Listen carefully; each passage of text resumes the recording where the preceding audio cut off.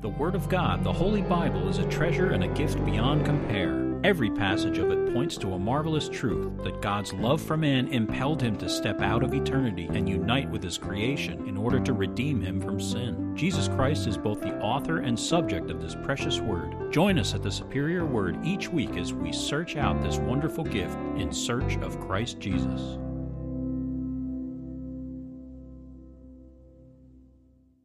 Psalm 99. The Lord reigns. Let the peoples tremble. He dwells between the cherubim. Let the earth be moved. The Lord is great in Zion, and he is high above all the peoples.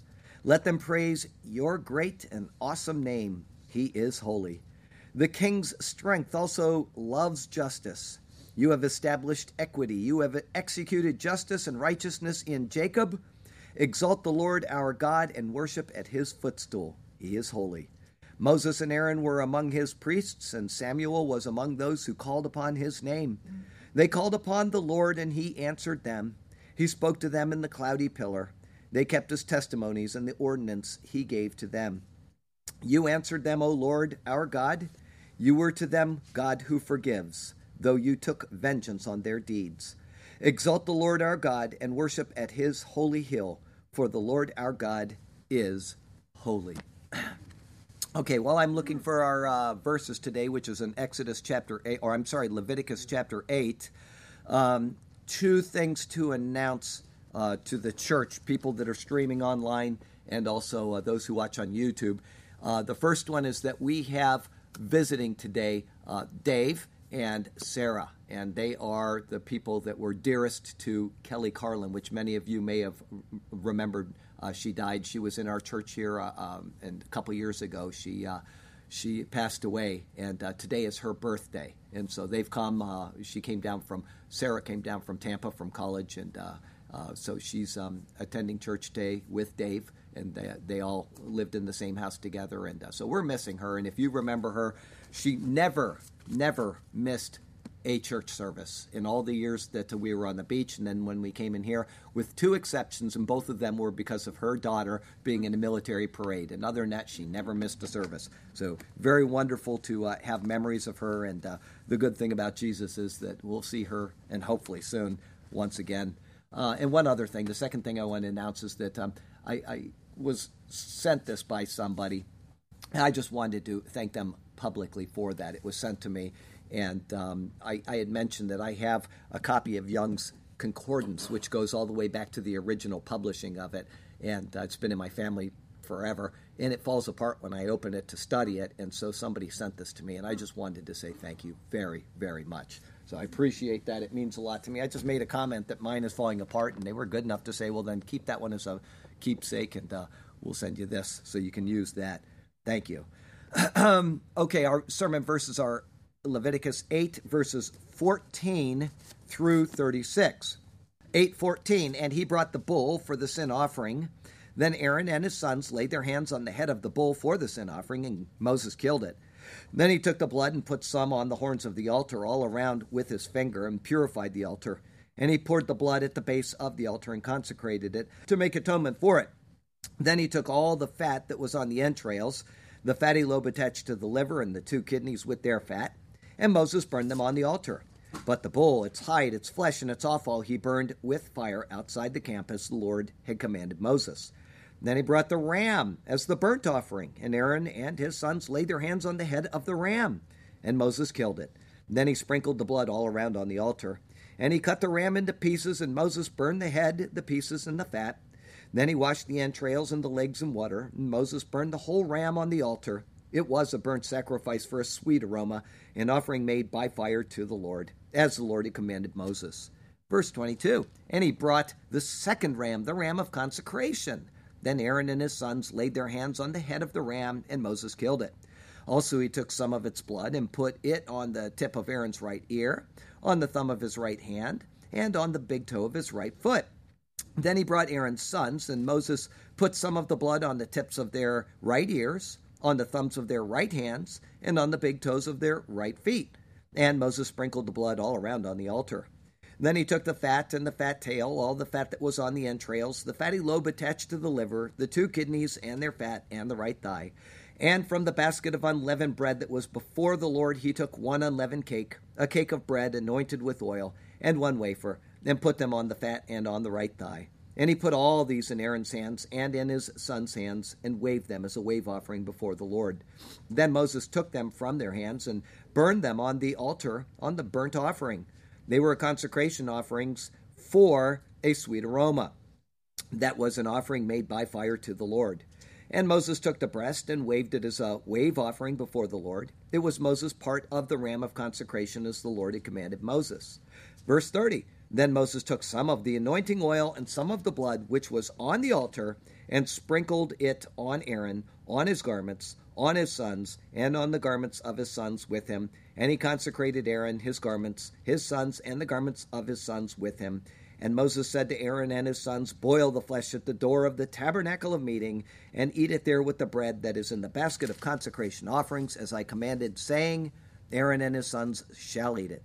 What remains of the flesh and of the bread you shall burn with fire, and you shall not go outside the door of the tabernacle of meeting for 7 days, until the days of your consecration are ended. For 7 days he shall consecrate you, as he has done this day, so the Lord has commanded you to do, to make atonement for you. Therefore you shall stay at the door of the tabernacle of meeting day and night for 7 days, and keep the charge of the Lord, so that you may not die, for so I have been commanded. So Aaron and his sons did all the things that the Lord had commanded by the hand of Moses. I know that's a ton of verses, and a lot of the symbolism I'm just going to skip over today because we've done it in other sermons, and I'm going to give you kind of a general idea of what's going on in some verses, but we're not going to get into the detail we were because we've seen that in the past. But the minute and detailed instructions for building the sanctuary, if you remember from Exodus, were followed up with careful and precisely recorded construction details of it.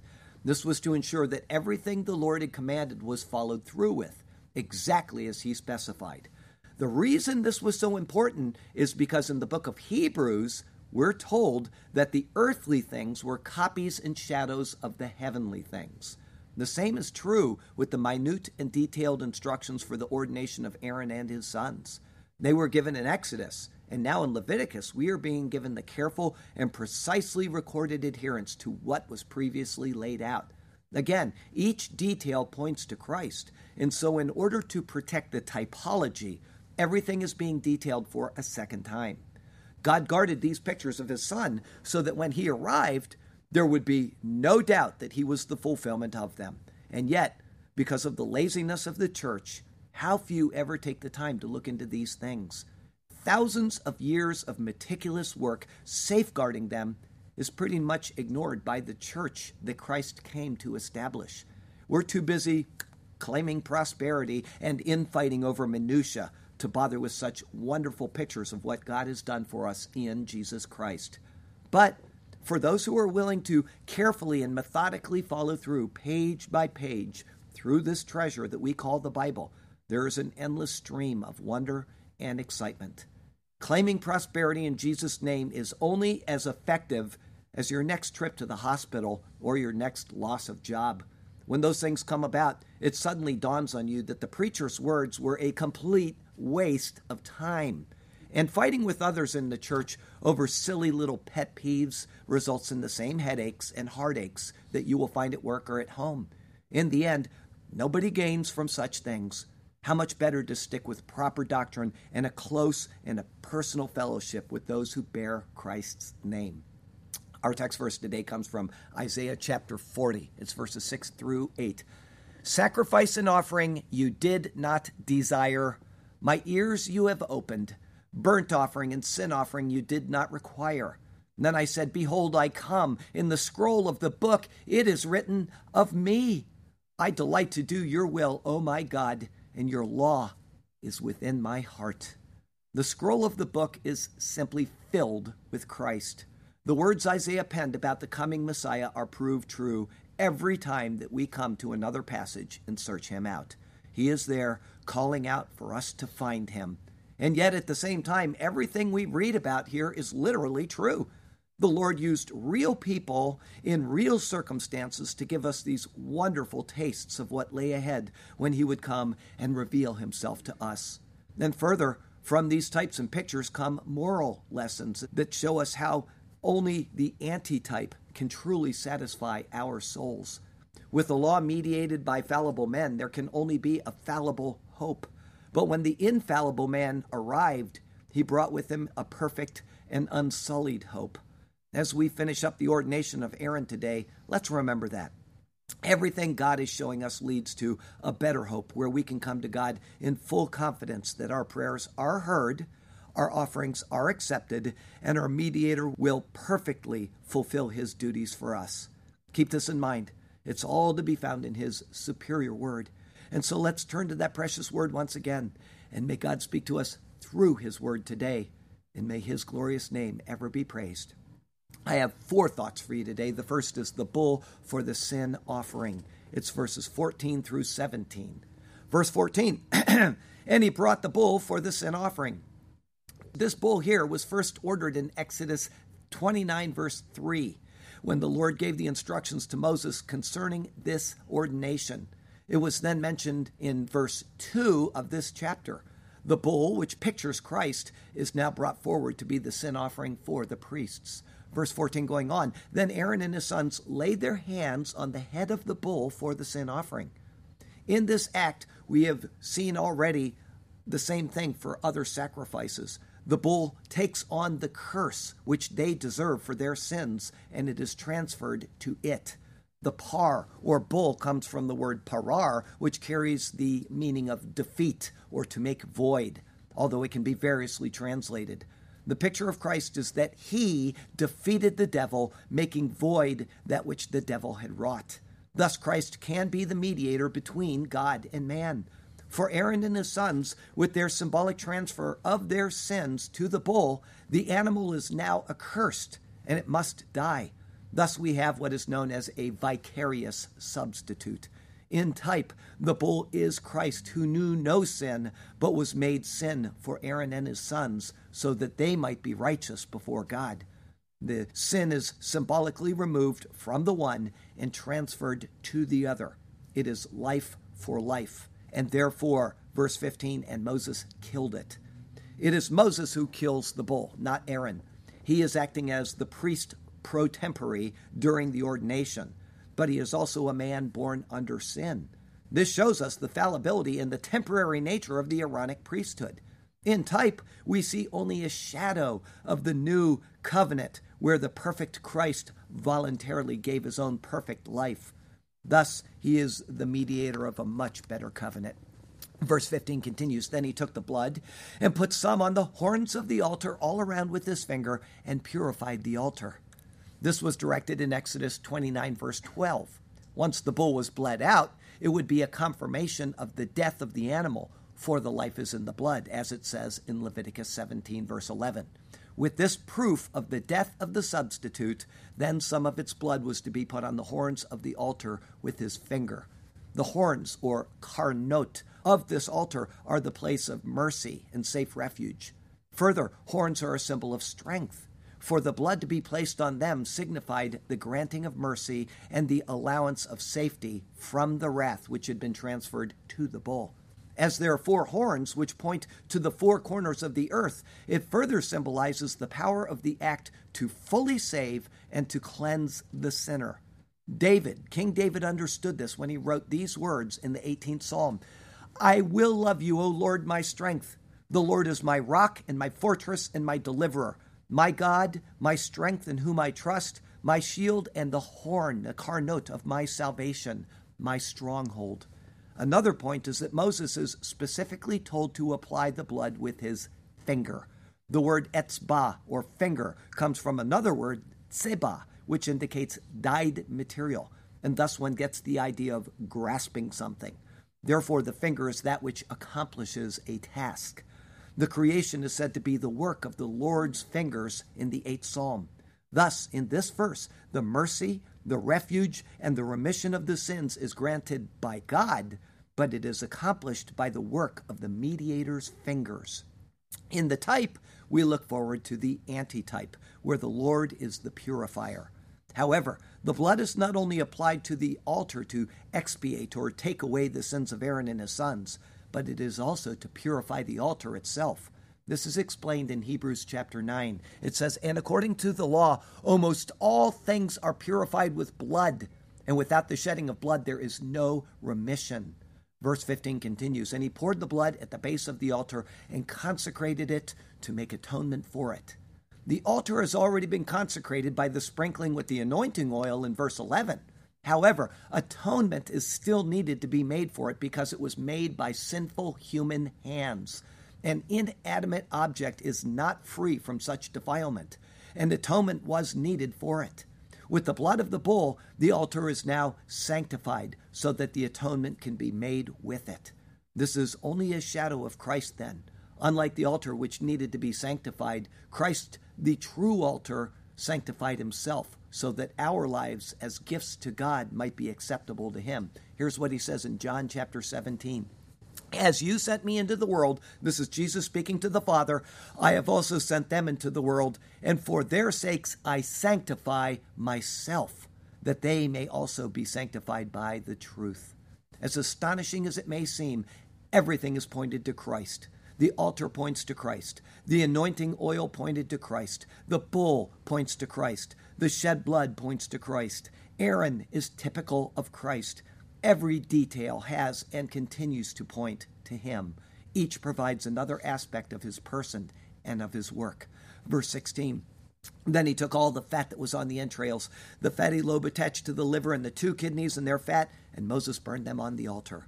This was explained to Moses in Exodus 29, verse 16. The symbolism of these fat parts has been explained in other offerings, but each points to Christ. They represent the abundance of the very deepest parts of Christ the man. Fat is the abundance and health of life. The fat on the entrails signifies the inner purity of Christ. The fatty lobe on the liver represents his emotions and his feelings, and the 2 kidneys with their fat signify his mind and his reasoning. These were offered to Lord by fire, burning as if incense, as the word denotes, because they symbolize Christ's most intimate aspects. They are the very substance of who he is, and thus are returned to the Lord by fire. Verse 17, "But the bull, its hide, its flesh, and its offal, he burnt with fire outside the camp." The rest of the animal was taken outside the camp and burned with fire. Normally, unless the blood of the animal for a sin offering was sprinkled inside of the holy place, the animal would be eaten by the priests. But even though the bull's blood was not taken there, nothing of it was to remain and none of it was to be eaten. Moses is not a legally consecrated priest, and the animal was under a curse because of the sins of Aaron and his sons. Thus, for them to eat it would be symbolic of them retaking the sin into themselves. Instead, it was to be returned to the old order of things where sin remained. In its place, those for whom the animal died would be reckoned under the new order of things. They would be new men with a symbolic new nature, cleansed from their defilement. Verse 17 continues, "As the Lord had commanded Moses." The words are given to show complete obedience to the word of the Lord, which was given to Moses on Mount Sinai for this ordination process. Every detail points to Christ, and so in order to show that the typology was adhered to, these words are now given. The bull is slain, his blood poured out. The proof of the death is evident in the bowl of blood. But for that bull, don't shed a tear or pout. Sin is atoned for by the crimson flood. There, on the cross of Calvary, hangs a man. For the sins of mankind was shed his blood. We ask, can it truly atone for sin? God says, yes, it can. And so we plunge ourselves neath that crimson flood. And through his death, our high priest he came to be when he went behind the veil and presented his blood. He did this because of God's love for you and for me. And so let us tell the world of the marvelous crimson flood. Our second thought today is the ram for the burnt offering. It's verses 18 through 21. Verse 18, "Then he brought the ram as the burnt offering." Of the 2 rams for the ordination, one was selected as a burnt offering. This first one is now brought forward by Moses. Verse 18 going on, and Aaron and his sons laid their hands on the head of the ram. This was instructed in Exodus 29, verse 15.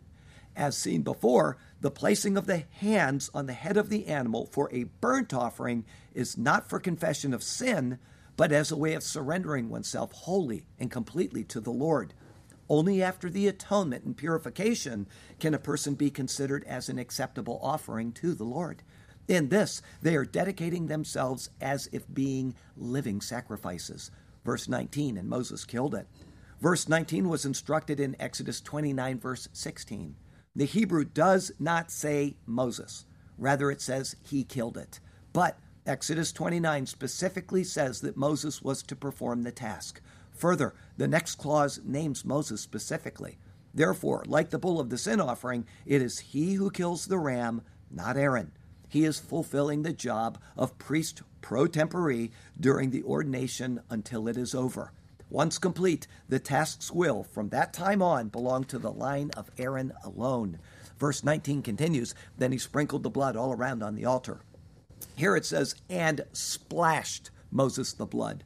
The blood is not sprinkled, but it is cast forth upon the altar. It is symbolic of the complete and voluntary surrender of the priests to die while yet living. When we look at what has transpired so far, we see a logical order. The bull was sacrificed for sin. This is then followed by the ram, which is in picture a complete surrender of the priest's will to God. This follows with Paul's words of Romans chapter 6, where it says this, for he who has died, think of the sin offering, has been freed from sin. Now if we died with Christ, we believe that we shall also live with him, knowing that Christ, having been raised from the dead, dies no more. Death no longer has dominion over him. For the death that he died to sin once for all. But the life he lives to God. Think of the ram offering. Likewise, you also reckon yourselves to be dead to sin, the bull, but alive to God in Christ Jesus our Lord, the ram. This ram then symbolizes what Paul calls in Romans a living sacrifice to God. It sounds contradictory, a living sacrifice, but it is pictured here in the death of this ram for the ongoing consecration of Aaron and his sons. Verse 20, and he cut the ram into pieces, and Moses burned the head, the pieces, and the fat. This was instructed in Exodus 29:17. The dividing of the animal is to ensure that it will fully burn and that nothing of it would be left over. If it was not so divided, its legs would hang over the sides of the altar and they'd smolder, but they'd never be consumed. Verse 21, then he washed the entrails and the legs in water. The inner parts of the animal are washed in order to reflect the inner purity of Jesus Christ, in whom there is no defilement. The legs are washed because they are part of the animal which picks up the worldly defilement as it walks. As Christ was without any such worldly defilement, the washing is done in anticipation of his perfect life given over wholly to God. Each step is meticulously ordered and then performed in anticipation of Jesus Christ, who would come 1,400 years later. Verse 21 continues, and Moses burned the whole ram on the altar. It was a burnt sacrifice for a sweet aroma, an offering made by fire to the Lord, as the Lord had commanded Moses. The entire ram was burnt right there on the altar. The expiation of sin is not needed, as that was accomplished by the bull. Because of this, the animal is considered as an acceptable substitute to be offered to the Lord on behalf of those it replaced. Such a burnt offering, without any associated defilement, represented Christ's perfect self-sacrifice. For this reason, it was entirely acceptable to God. The word for burn here is katar. It's a word we've seen many times before, again and again, pointing to Jesus Christ. It signifies making something fragrant through fire. The entire animal was such an offering. In picture, the ram here signifies the holy, acceptable offering of Jesus Christ to God on behalf of Aaron and his sons. In the bull, he was seen as the sin offering which was burned outside the camp. But in the ram, he is seen as the whole and complete perfection of every good deed offered to God on the brazen altar. As the ram is given on behalf of the priests, it means that the execution of their tasks will be pleasing to God because of what the offering pictures, Christ's work. In reality, what the priests do as they minister is accepted because of the work of another, because of Jesus Christ. a sweet-smelling aroma to the Lord, an offering made of our lives and our work. We shall be obedient to him and to his word. No duty that is proper shall we set aside or shirk. As Christ our Lord gave himself for us, we should also walk in love and so be a suitable offering. Let us endeavor to follow our Lord Jesus and act in emulation of his eternal proffering, offering ourselves and our bodies as a living sacrifice, people living out our lives holy and acceptable to God. Because for our sins, Christ Jesus paid the price, and now it is our duty to be circumspect in this life that we trod. Our third thought today is the second ram. It's verses 22 through 29. Verse 22, and he brought the second ram, the ram of consecration. The Hebrew says the ram, the second. This is then followed up with the words El Ha-Milium, or the ram of the consecration, because in the acts associated with it, this portion of the consecration of Aaron and his sons will be complete. The word milu, or consecration, comes from the word male, which means to fill. Thus, we can call this the ram of the filling. If you can see it, there is another picture of the work of Christ now. For Aaron and his sons, there is first the atonement of sins, then the giving of the life over to God, and then the filling of the Spirit. Although these three things occur simultaneously in the believer when we call on Jesus, they are logically ordered in each of these three offerings. The consecration of Aaron and his sons is what occurs in each person who comes to Jesus Christ, pictured in each aspect of this rite of ordination. Verse 22 continues, Then Aaron and his sons laid their hands on the head of the ram. This ram is essentially a peace or a fellowship offering. But because it is a part of the consecration, there's more to it than a normal peace offering. The laying of the hands on the head of the bull was for the transfer of sin. The laying of the hands on the first ram was as an individual offering himself wholly to the service of God. The laying on the hands of this animal is to signify the receiving of authority to serve. Each offering is logically noted in order to show the process of acceptable service to God. Verse 23, and Moses killed it. Again, Moses is not named in this clause, only in the next, but it is Moses who accomplishes the task, and because it is Moses, the temporary nature of the Aaronic priesthood is once again highlighted. A fallen man, Moses is, cannot institute an infallible priesthood. Verse 23 continues, He also took some of its blood and put it on the tip of Aaron's right ear, on the thumb of his right hand, and on the big toe of his right foot.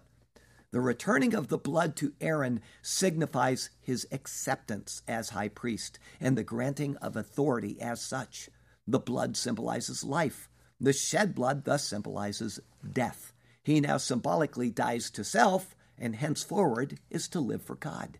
That each point of application is on the right side has meaning in and of itself. The right side is the side of strength, blessing, authority, honor, judgment, wisdom, cleansing, and so forth. Applying the blood to the right includes in some measure each of these. First, the blood is applied to the tenuk, or the lobe of the ear. This signifies obedience in the sense of spiritual hearing. He was to heed the divine voice, which would speak to him either through the law or through God's prophets. He was to be consecrated to this hearing of the word in the sense of applying it to his life. Following this, it was to be applied to the bohen, or thumb of the right hand. This word comes from a root which means thick. Therefore, it is the thick part of the hand, and thus the thumb. The finger symbolizes human activity. Here, the thumb represents the whole hand.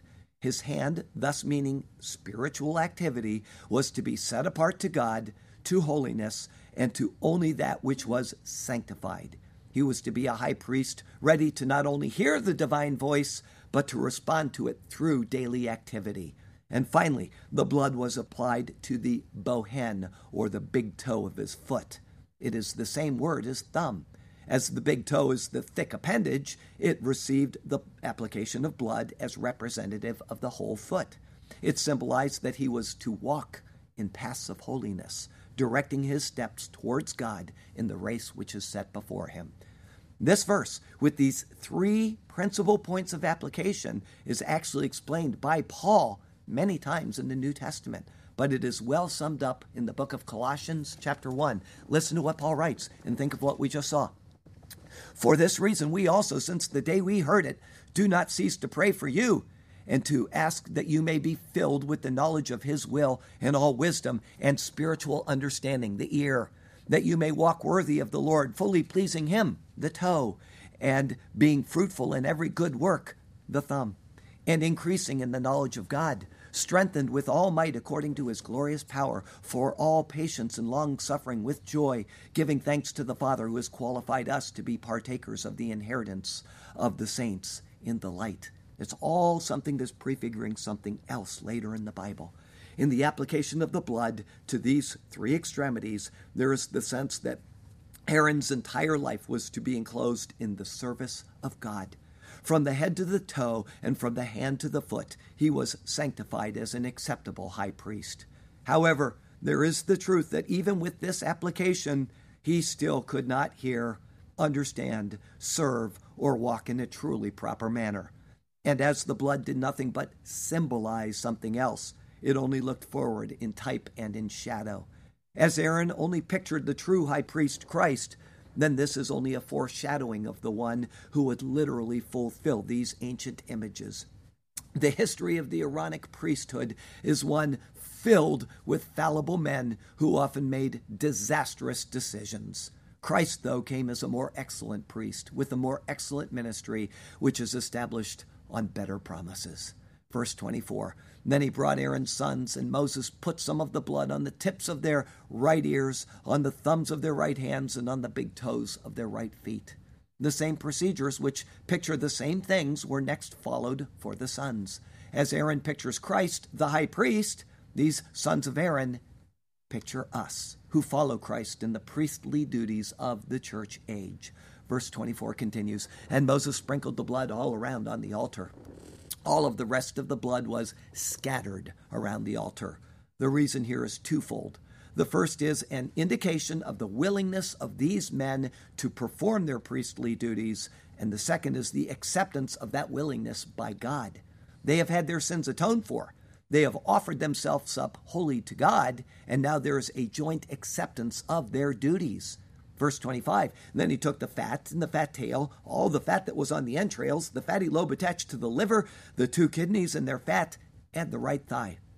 These special parts of the animal, which signify Christ's most intimate aspects, meaning the very substance of who he is, are gathered together. Along with this, the shoke, or the thigh. It comes from a word meaning abundant. Thus, it is the abundant area of meat on an appendage. As it is the right thigh, it signifies the honorable side. In all that which is abundant and most honorable, that is what is being seen here. But there is more to gather. Verse 26, and from the basket of unleavened bread that was before the Lord, he took one unleavened cake, a cake of bread anointed with oil, and one wafer. The three types of bread were minutely described in Exodus 29. Every single detail of them pointed to Christ in an amazing fashion. If you don't remember that sermon, then there is today's afternoon assignment for you. These are also gathered up, verse 26, and put them on the fat and on the right thigh. All of the items mentioned in verses 24 and 25 are piled up on top of the right thigh. Unless one understood the symbolism, it would seem like a rather curious pile of meat, fat, and bread. But in short, it points to the abundance of Christ, the most intimate aspects of Christ, and the work of Christ, including his death on the cross. Verse 27, and he put all these in Aaron's hands and in his son's hands and waved them as a wave offering before the Lord. What is more accurate would be, and he put all these on the hands of Aaron and on the hands of his sons. The reason why is because of the type of ritual to be performed. Aaron and his sons were to open their hands, and Moses would then put everything on top of their open hands. After that, they were to be waved as an offering. The word is tenufah, or wave offering. It comes from nuf, which means to wave or to move to and fro. what would happen is that Moses would take and put his hands under theirs and then make the waving motion together with them towards the four corners of the heavens, thus indicating that they were being offered to the omnipresent God. This literal filling of the hand is symbolic of the filling of the Spirit. This comes from the person and work of Christ, which is reflected in the various things piled up on their hands. What Moses is doing here is transferring his pro-tempore duties to Aaron. His muscular energy is causing them to perform their very first priestly act. It is symbolic of the transfer of all of these aspects of the life of the believer. In him, God accounts these things to us because of what he has done. In turn, we offer them back to God. Verse 28, then Moses took them from their hands and burned them on the altar on the burnt offering. They were consecration offerings for a sweet aroma that was an offering made by fire to the Lord. The items waved by the strength of Moses were then taken back by him as if Aaron and his sons were still just common people making an offering to God. They are being endowed with priestly authority, but they are not yet fully installed. Until the completion of the rite, Moses would continue acting as a priest. The wave offering being returned to the Lord as a burnt offering and as a sweet aroma was to signify the complete submission of themselves to the Lord. As each thing in their hands only symbolizes Christ, then the true and eternal priesthood which these things foreshadow are embodied in him.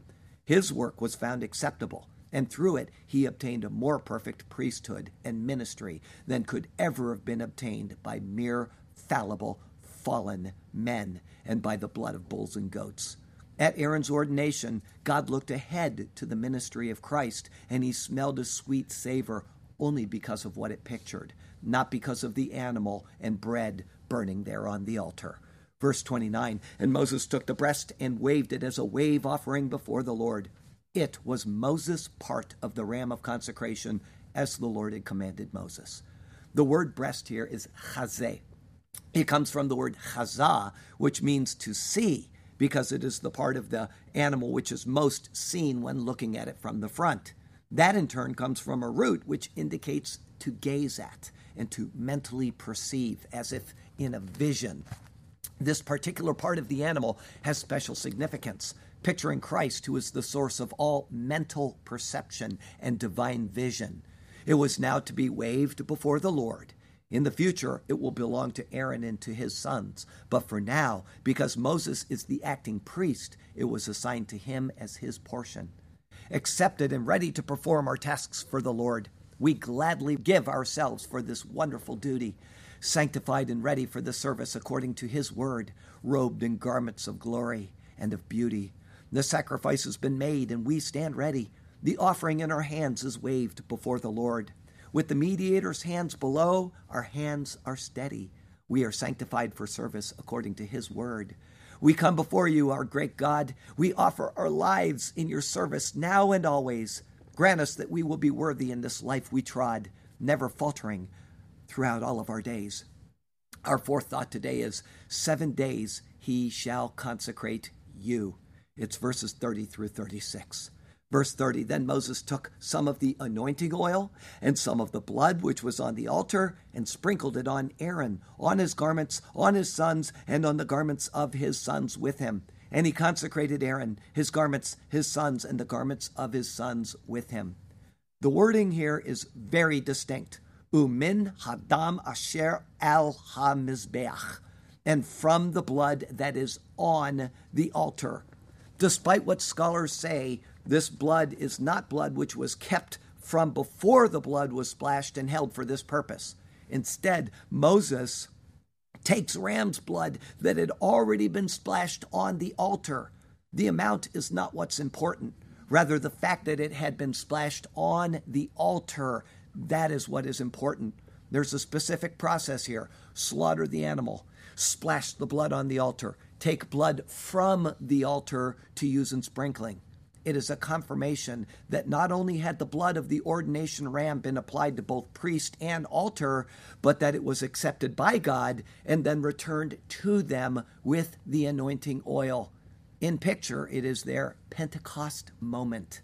They had been received as acceptable, and they were symbolically endowed with that acceptance, just as we receive the Spirit when we believe in Jesus Christ.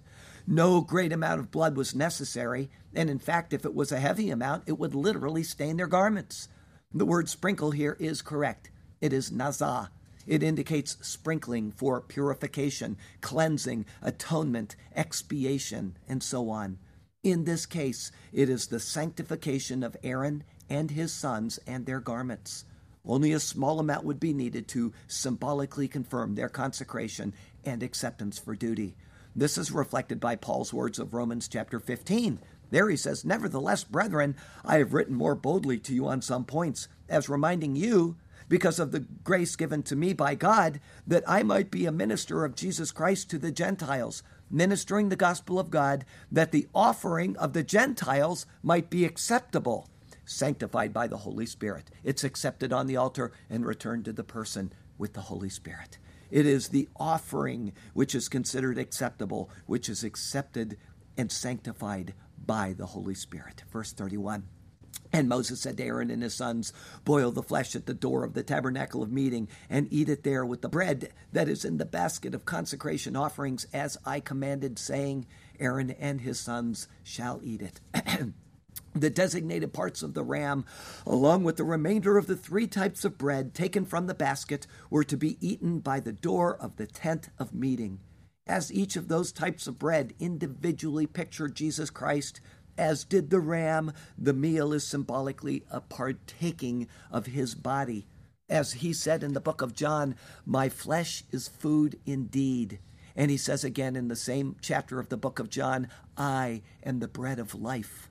The sharing of it between the Lord and Aaron and his sons is intended to solidify the bond between them, Christ being he who unites the heavenly and the earthly as one.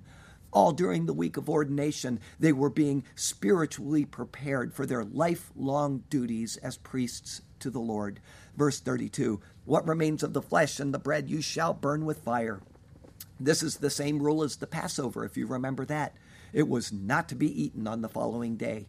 As there were 7 days of ordination, it would be inappropriate to accumulate leftovers from one day to the next. Food which had gone through the night was also susceptible to corruption. This would be unacceptable to consume when considering God's holy and incorruptible nature. Further, it was exclusively to be eaten by the priests.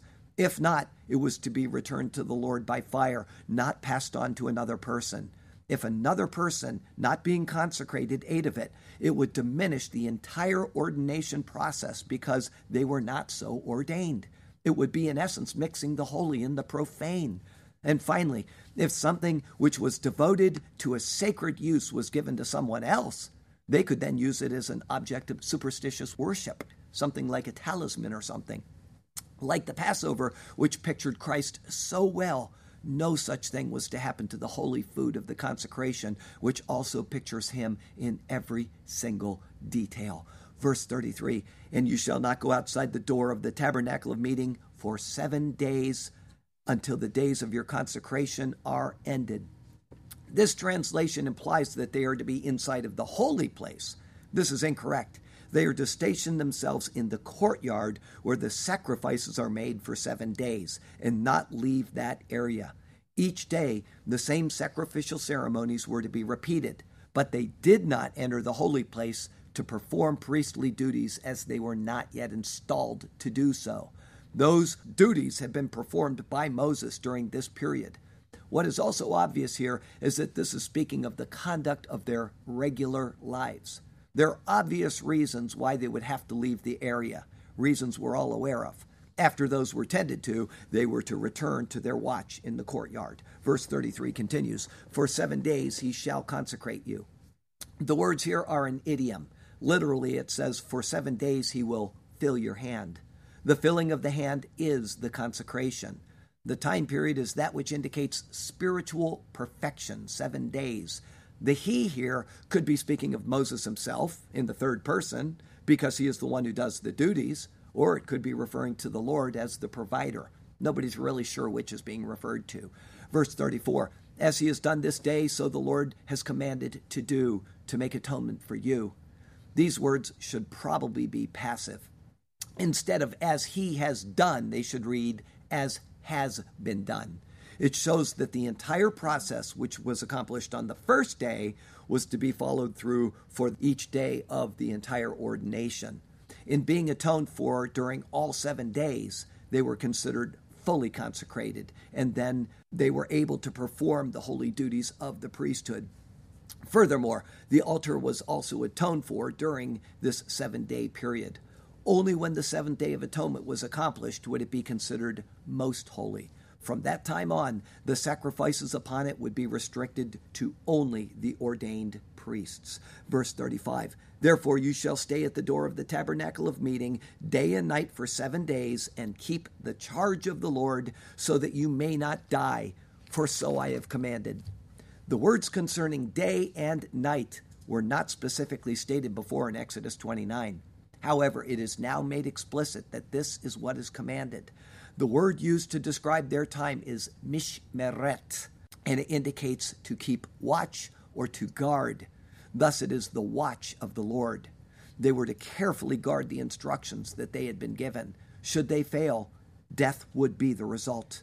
As this is a time of probation, they were expected to follow through with the commands precisely. If they could not, then neither could they be relied upon to perform the more vital functions which they would be responsible for when the altar and the various offerings were deemed as most holy. And if they failed to perform properly those most holy duties, then their lives would be forfeit. And guess what? Such disastrous results are going to be seen in just 2 more chapters. Verse 36 finishes with these words. So Aaron and his sons did all the things that the Lord had commanded by the hand of Moses. The obedience of Aaron and his sons is highlighted, just as Moses' obedience has been highlighted over the past many, many chapters. The ordination process is activated, and with the turn of a page, we will truly enter into the time of the Aaronic priesthood, a priesthood that would last from about 1445 BC until 70 AD, when the temple in Jerusalem was destroyed by the Romans. But Daniel 9 tells us that there will be another temple, and the priesthood will be reactivated. They've already got the implements built for it over in Jerusalem. Everything is being prepared for that time, which is coming maybe during our lifetime.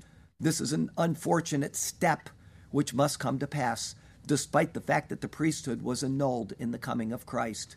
The Aaronic priesthood came with an oath and with certainty of its eventual end. It was performed by sinful men who needed to first sacrifice for themselves before they could sacrifice for those who came to them for mediation. On the other hand, the priesthood of Jesus Christ came with an oath. It is an eternal priesthood, and it is performed by the sinless Son of God who sacrificed himself in order to forever purify those that come to God through him. There is an infinite difference between the two. It is one that allows all men to draw near to God in a close and personal way. The lesson of the Bible is that all men must come to God through a mediator. All men. With the coming of Christ, we are shown that he is the one and only true mediator that God accepts. All of these types and all of these shadows were given to show us this one truth. Christ is the full and final fulfillment of them all. If you're looking for a close and personal relationship with God, call on Jesus Christ, and he will lead you past the altar, through the door, and even through the veil to the very throne of God. And it is all available through simple faith. The Bible says that the wages of sin is death. We're all going to die, every one of us, because we have sin in us. It says that all have sinned and all fall short of the glory of God. Not one of us on this planet is worthy of approaching the throne of God. Not one. And we cannot even talk to God because our sins have separated us from him. That is the lesson of the Bible. There's nothing we can say that he will hear because our sins completely block out his ears from hearing. That doesn't mean that he doesn't actually hear, but he cannot respond to the prayers of a sinful person. But the Bible says, but the gift of God. Wages are something you earn. A gift is something you cannot earn. The gift of God is eternal life through Jesus Christ our Lord. God says, you're a sinful person and I cannot accept you, but I'm giving you my son in exchange for your sins if you will simply believe.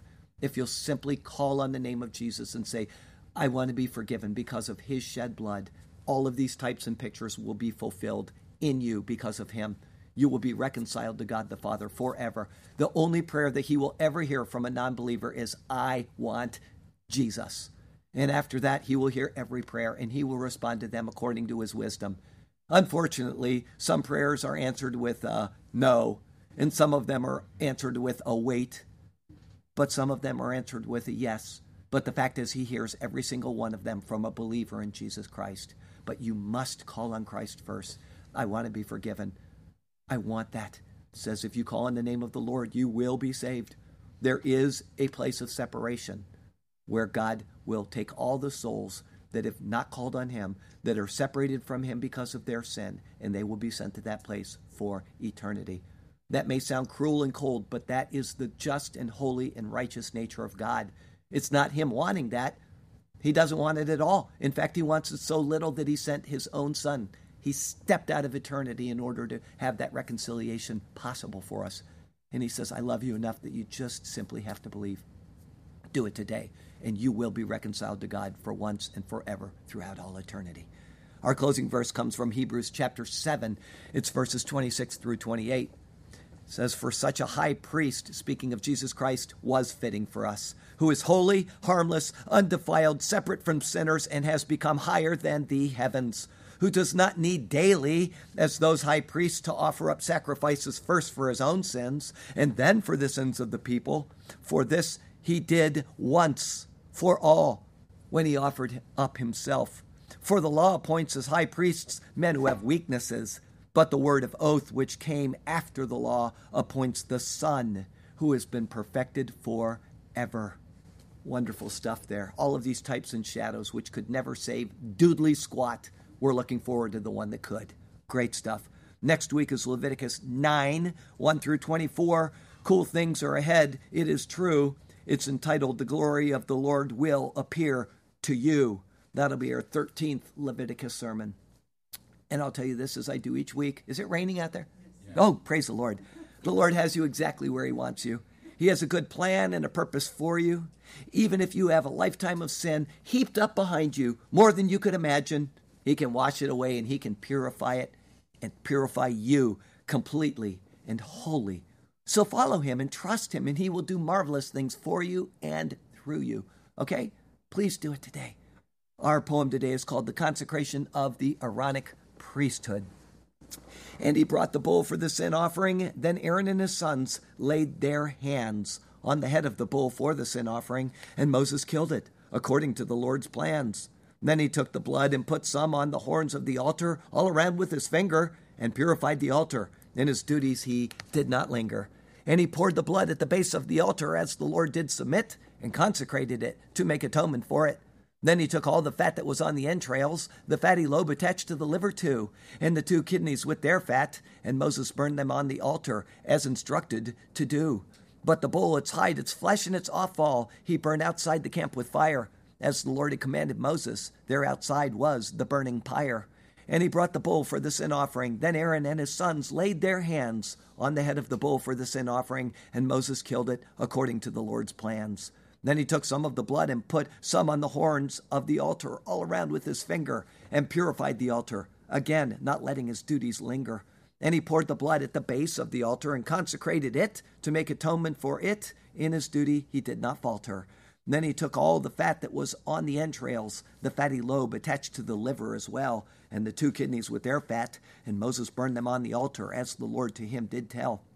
But the bull, its hide, its flesh, and its offal, he burned with fire outside the camp, as the Lord had commanded Moses. Surely in his duties he got the approval stamp. Then he brought the ram as the burnt offering, and Aaron and his sons laid their hands on the head of the ram, and Moses killed it. Then he sprinkled the blood all around on the altar, as the Lord said.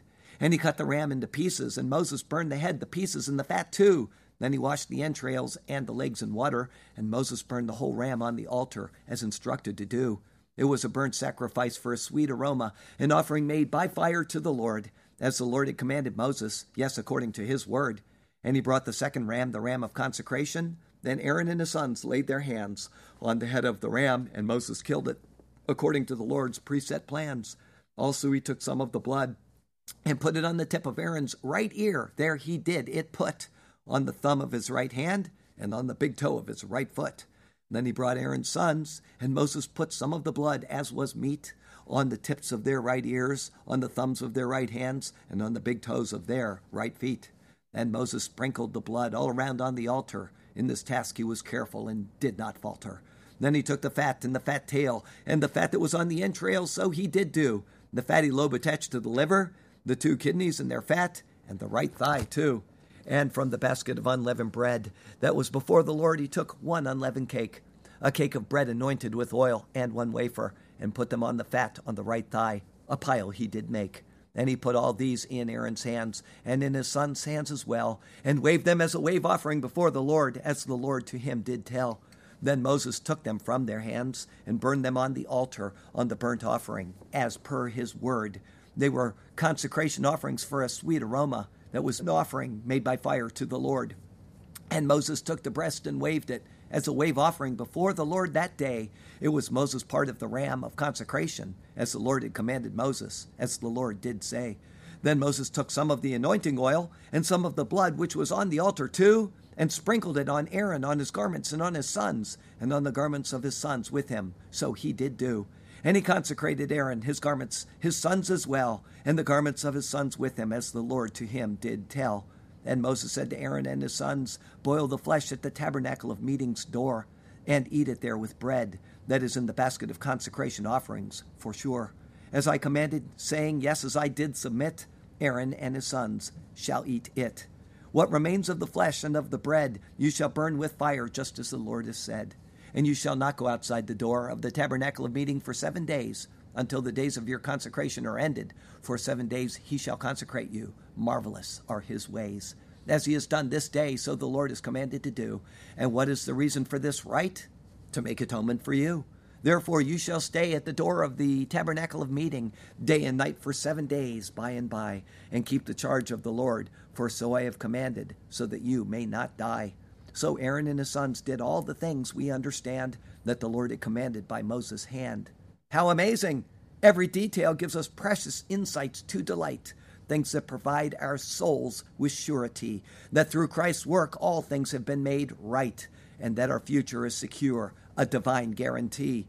Thank you, O God, for these marvelous hints of Jesus written so long ago, and yet as new as the day before our eyes. They are an anchor for the expectant souls of each of us as we await upon his return, he, our splendid prize. And because of him we shall for all eternity give you our praise. Yes, we shall hail you, O God, because of Jesus, for eternal days. Hallelujah and amen. Heavenly Father, thank you for getting me through this sermon. Thank you so much. And Lord, I want to pray for Linda and for Paul and for Kim and Nick, and the line could go on and on, for John over in Germany, and Graham, I think he's not been feeling well again over in Scotland. We have so many people with troubles and trials, and we have my beautiful wife whose knee has been bothering her for a few days, and I pray that the doctors will be able to sort that out for her soon as well. Lord, here we are. We're at your desire. Everything that happens to us is according to your will. And if it should be something that's contrary to our desires, help us to endure it because you have ordained it for us. And we know that we can stand it because you have so ordained it. And certainly I pray for Isaac over in Africa as well. He's suffering greatly, Lord. May your hand be upon him and take good care of him. Lord, we commit this Lord's table to you. We praise you because of the work of Jesus Christ, and we thank you that we have a sure word, because every single word, every single detail that we saw from 1,500 years before the coming of Christ is fulfilled in him. So we know that we have a sure word. We know that he is the Son of God, and we know that we are reconciled to God through him. Thank you for that wonderful assurance, our Heavenly Father, and happy Father's Day to you, now, each and every day, O Lord. Amen.